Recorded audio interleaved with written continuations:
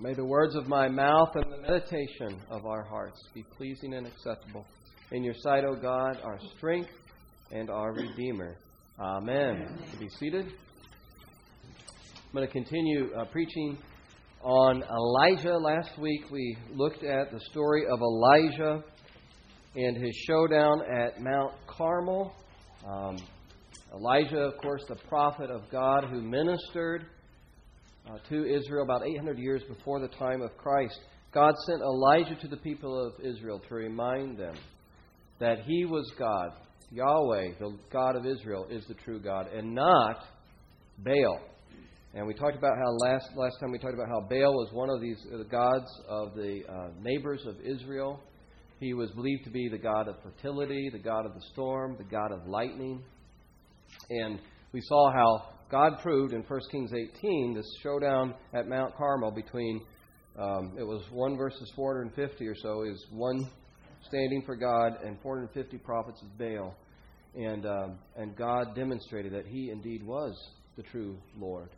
And He sent fire, perhaps it was lightning, to consume the altar, the stone, the dust, the wood, the sacrifice, and lift up the water around the altar, proving that He indeed was God. The people got the message. They fell flat on their face, and they cried out, "The Lord, He is God. The Lord, He is God." So that's why God sent Elijah during this time, to remind the people of God that He alone, Yahweh, is the true and living Lord, and to serve Him only. In every age, the people of God need to be reminded of this. And in every age, we're tempted to worship the gods of our age and our culture. And so we have to watch ourselves. Now, sometimes that takes there are extreme examples, extreme manifestations of idolatry, even in the churches. I received an article this week, somebody sent me, about how in one denomination, which I'm going to not name, but we're very familiar with it, one denomination at certain times has allowed pagan worship to come into the cathedrals. So in the 1990s, there was a prominent cathedral that allowed goddess worship. And they celebrated the goddess Kali, a Hindu goddess. They celebrated an Egyptian goddess, Isis. And there was another goddess, a Tibetan goddess. This was happening in the 90s in a cathedral here in the United States. And then closer to our time in North Carolina, they allowed some members of a temple dedicated to goddess worship to come in and perform a ceremony. And then even closer to our time, in 2014, many of you probably know about this, 2014, the National Cathedral allowed Muslims to come in and pray to their God. And they started Friday prayers in the National Cathedral. So those people who are in leadership positions were bowing to the God of this age, which says, however you want to worship God or name God is okay as long as it's fulfilling to you. And we can kind of mix it all together, and it doesn't really matter. But those of us who would never do that, never countenance that, would never pray to a God other than the God of the Bible, we have to watch ourselves too, don't we? Because there are gods, more subtle gods of this age that we can be tempted to worship or to put our trust in. One definition of idolatry is anything or anyone anything or anyone where you look to this thing or this person for ultimate security can be an idol. Or anyone that you build your identity around, your ultimate identity around, can be an idol. And so we can think about many things in our culture that we're tempted to build our life upon or find security in. Money, possessions, status, our ability, success, those sorts of things, even our health. We can fashion anything into an idol if we look to that thing for our ultimate identity and security. And so what God wants to do in these stories is remind His people to trust in Him alone. He's the true and living God. And so in this story, I see two main points here to remind the people of Israel to serve God alone, the true God. Two reasons to trust in Him alone and not the false gods of the age. And one is that this God is a God of provision, of miraculous provision. And the second thing is this is a God of power that's even greater than death. And so let's look at this story here from 1 Kings chapter 17. First of all, we see God's provision. And at the beginning of the story, God has sent Elijah to Zarephath. This is in the middle of a drought. Remember, we talked about this again last time, that God, through the prophet Elijah, had predicted that He is going to send a drought to Israel. Why? To discipline Israel, to turn them back to God, because under the influence of the king at that time, Ahab, and his wife Jezebel, they were turning to false gods. They were beginning to worship idols. And so God is sending this drought with the purpose of turning them back to Himself. And that's what He did in 1 Kings 18. Well, this happens before that. God, I think, is preparing Elijah here for a great and mighty work when he sends him to the widow of Zarephath. He's preparing him for something even greater in the next chapter. But what we see is God sending him to Zarephath. And that's significant. That place is significant because that's pagan territory. In fact, this is in the area of Sidon or Phoenicia, which is modern-day Lebanon. And if you remember, Jezebel is from this area. And Jezebel's father was a king in this region. He was king of Tyre. And he also was a high priest of Baal. And so God is sending Elijah back into this territory, pagan territory, where it's a center of Baal worship. And He's doing this to demonstrate something. That His power doesn't have any boundaries. Doesn't stop at any border. That He has power even in pagan lands. And I think the second thing, His compassion knows no bounds. Because He's going to show great compassion to this widow woman. And it's really kind of a pitiful scene when Elijah approaches the city and he sees this widow. And of course, widows in these days, in biblical times, were the most vulnerable. There's no safety net. and she has no one really to depend on other than herself. And she is at the city gates, which is kind of like the town square.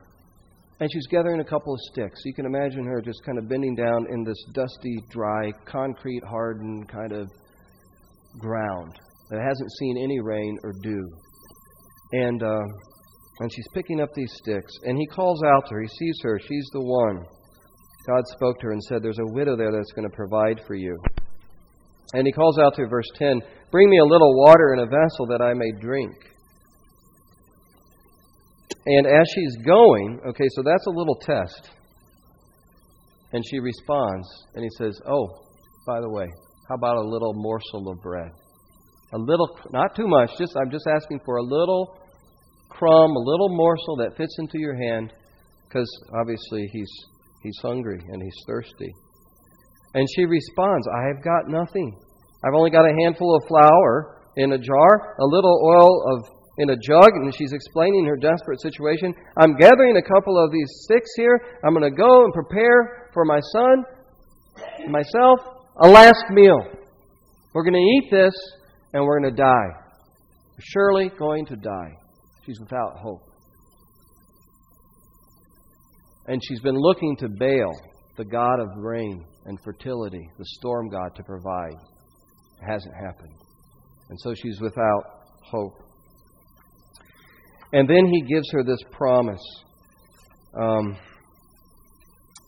And this is where hope comes in a hopeless situation, and that is the promise of God.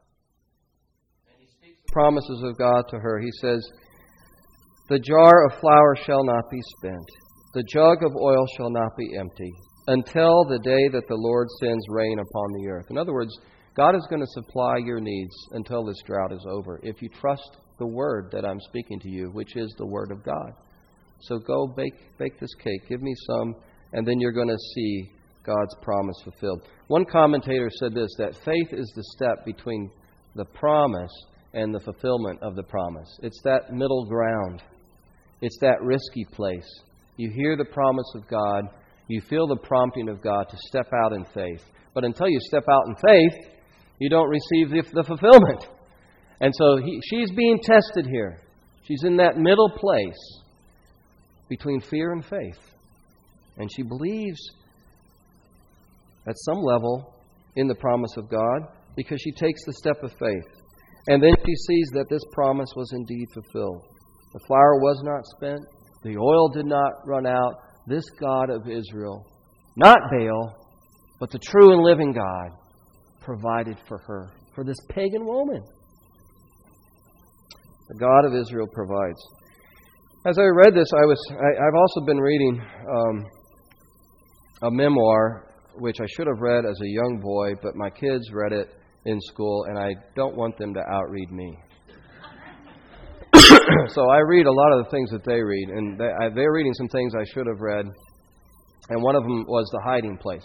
The Hiding Place by Corrie ten Boom. If you haven't read it, again, you need to read it.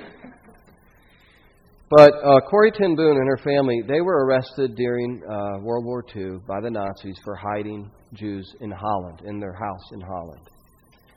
And Corrie ten Boom and her sister Betsy were sent to a women's concentration camp just outside of Berlin, Ravensbrück concentration camp. And they came into that camp with a couple of prized possessions. One was a tattered New Testament, and the other was a bottle of vitamins, liquid vitamins in a vial. And Corrie ten Boom said that she wanted to hoard this for herself and for her sister.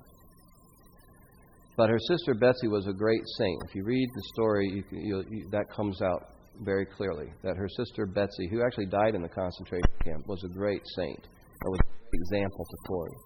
And Betsy says to her, "We can't keep this to ourselves.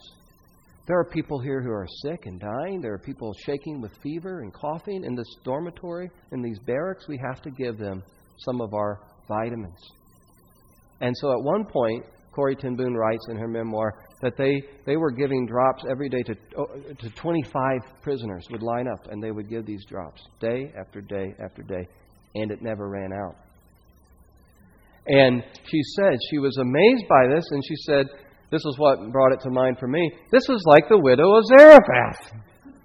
And she said, it's one thing to believe this happened thousands of years ago, it's another thing to see this happening now. And she tried to explain it, and she tried to rationalize it. And she said to her sister, maybe what happens is there's the tiniest molecule of this liquid at the tip of this bottle, and when we turn it over, it gets exposed to the air, and somehow these molecules expand, and we get this drop of water every day because of this molecular sort of thing that's happening. And her sister said, stop it. Just don't try to explain it. And she said this, just accept it as a surprise from a Father who loves you. Isn't that good? These provisions that come are a demonstration that there is a living God, a Father who loves His people. And that's what this widow of Zarephath experienced. Now, we may never experience a miracle like the food never running out or what the ten Booms experienced in the concentration camp. But can we look back at our lives and see God's provision? The way He's provided for us as a sign of His love. You know, the job that finally came just when you were getting ready to give up. Or an unexpected financial gift just at the time when you needed it. That's happened in our family several times. Unexpected financial blessings, just enough to get us through the month. How about the gift of a friend during a lonely season? God sends somebody your way to bolster your spirits. God is a God of provision, the living God. And there's a promise to us, even as New Testament believers, there's a promise in Philippians 4. And it says, 4:19, my God will supply all your needs according to His riches in glory in Christ Jesus. So brothers and sisters, I don't know what you're looking for today, the kind of provision you need. Don't trust in the provision in what you have. Trust in the provider and look to Him. He is a living God who does supply the needs of His people as we go to Him in prayer, according to His will. Now, the next thing this poor widow learns is the power of the great miraculous power of God that's even greater than death itself. Just as one crisis is finished, she finally is eating, her household is beginning to have the jug of oil and the flour, and they're able to bake bread, and everything seems okay. And then a greater tragedy strikes. The son of this woman becomes ill. And it says his illness was so severe, there was no breath left in him. That's how they determined death in those days. You stop breathing, you're dead. And you make sure that there's no breath there. They didn't have the sophisticated instruments we have today, but they did know if you stop breathing for a long period of time, you're dead. And that's what happened to this little boy. And so in verse 18, she says, "It's all your fault, Elijah. God, you're a man of God. God's spotlight is shining now on my household. My sin's been uncovered because you're here, and I'm being punished for my sin." And sometimes people feel this way because bad things happen to them. It must be because I've sinned. But she's going to learn God is not doing this because she's a sinner. God is doing this to show His glory and His power over death to her. She doesn't know that. I don't even think Elijah knows that because of the way he prays here, that this is what God is up to. But Elijah does have confidence that God is able to raise him from the dead.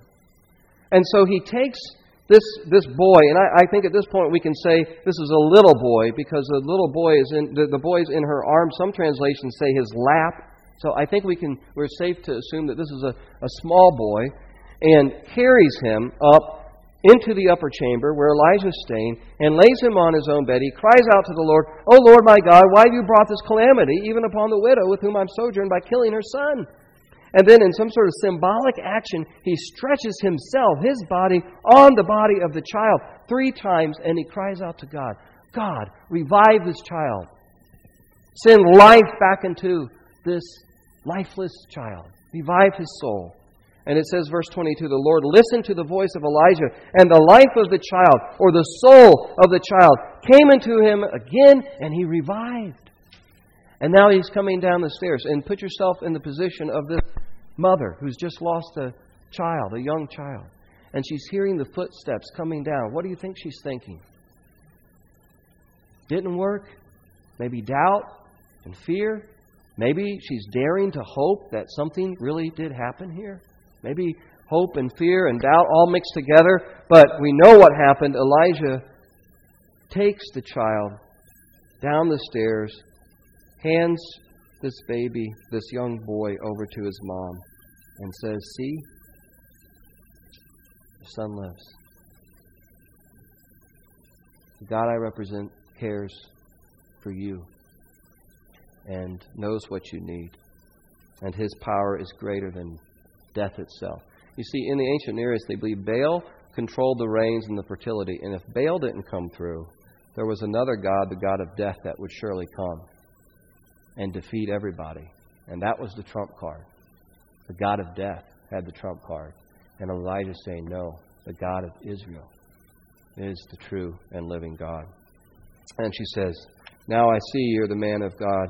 The word of the Lord is truly on your lips." Now, our gospel reading, of course, echoes this story, right? Another widow at the city gates, another son dead.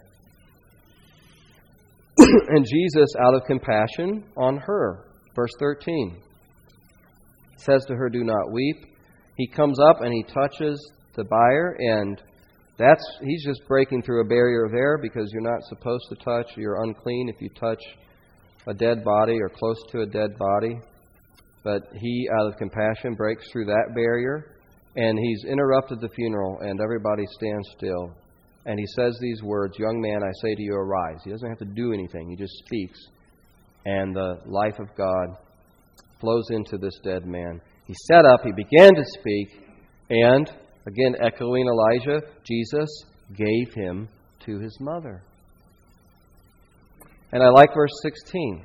Fear seized them all. Sure there's joy, but it's also like our categories have just been blown out of the water. What is happening here? Fear seized them all, and they glorified God, saying, "A great prophet has risen among us."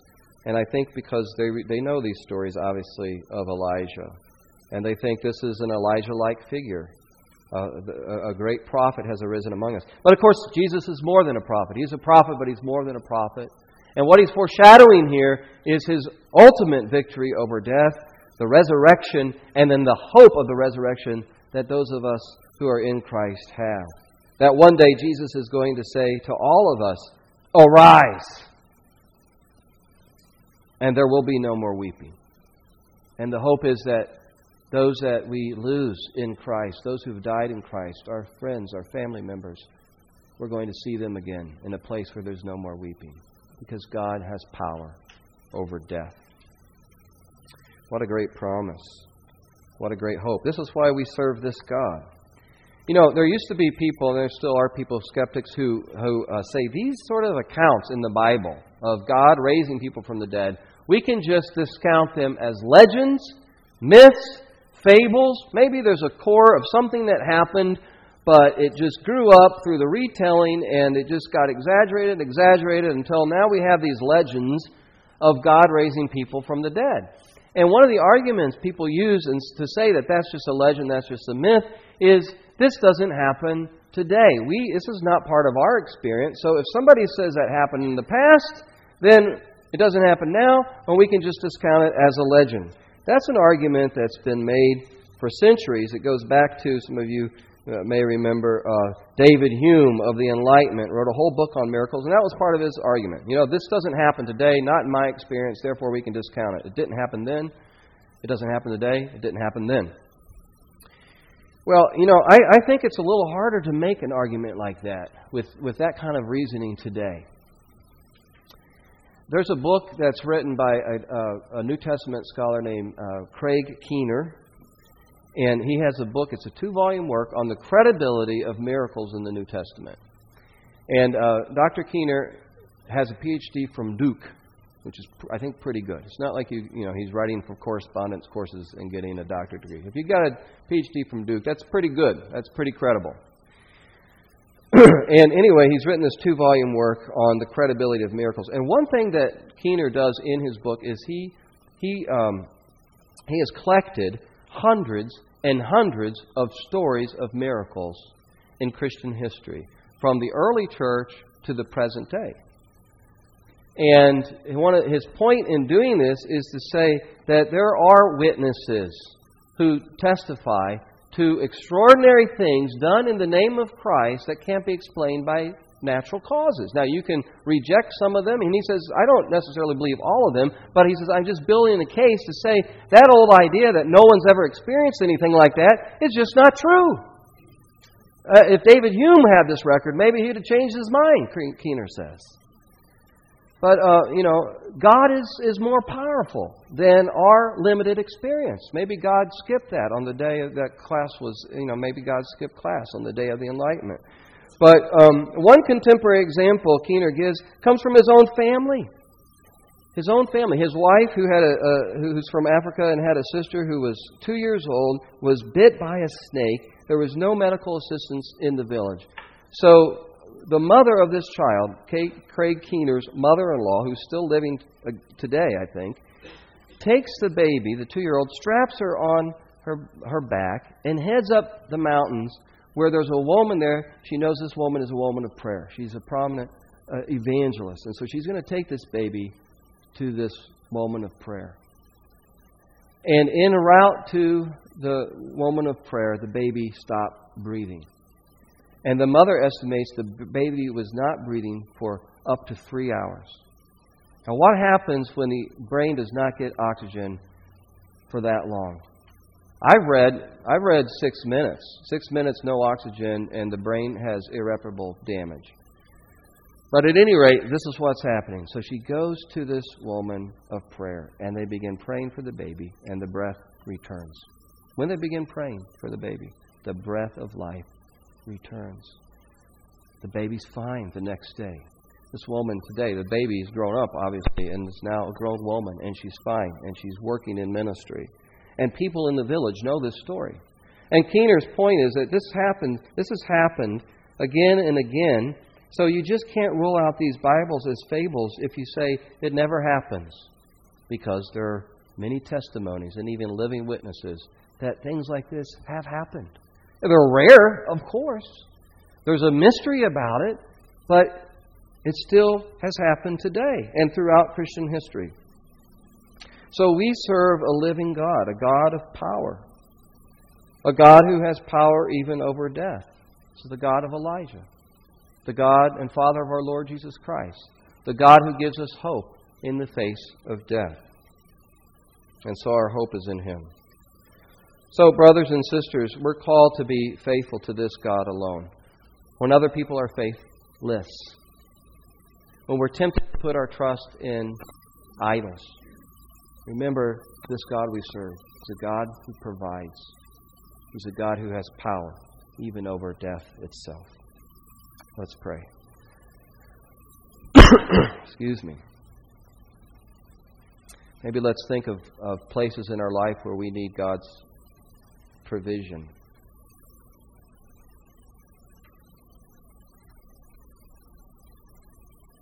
Maybe let's think of places in our life where we need God's life-giving power.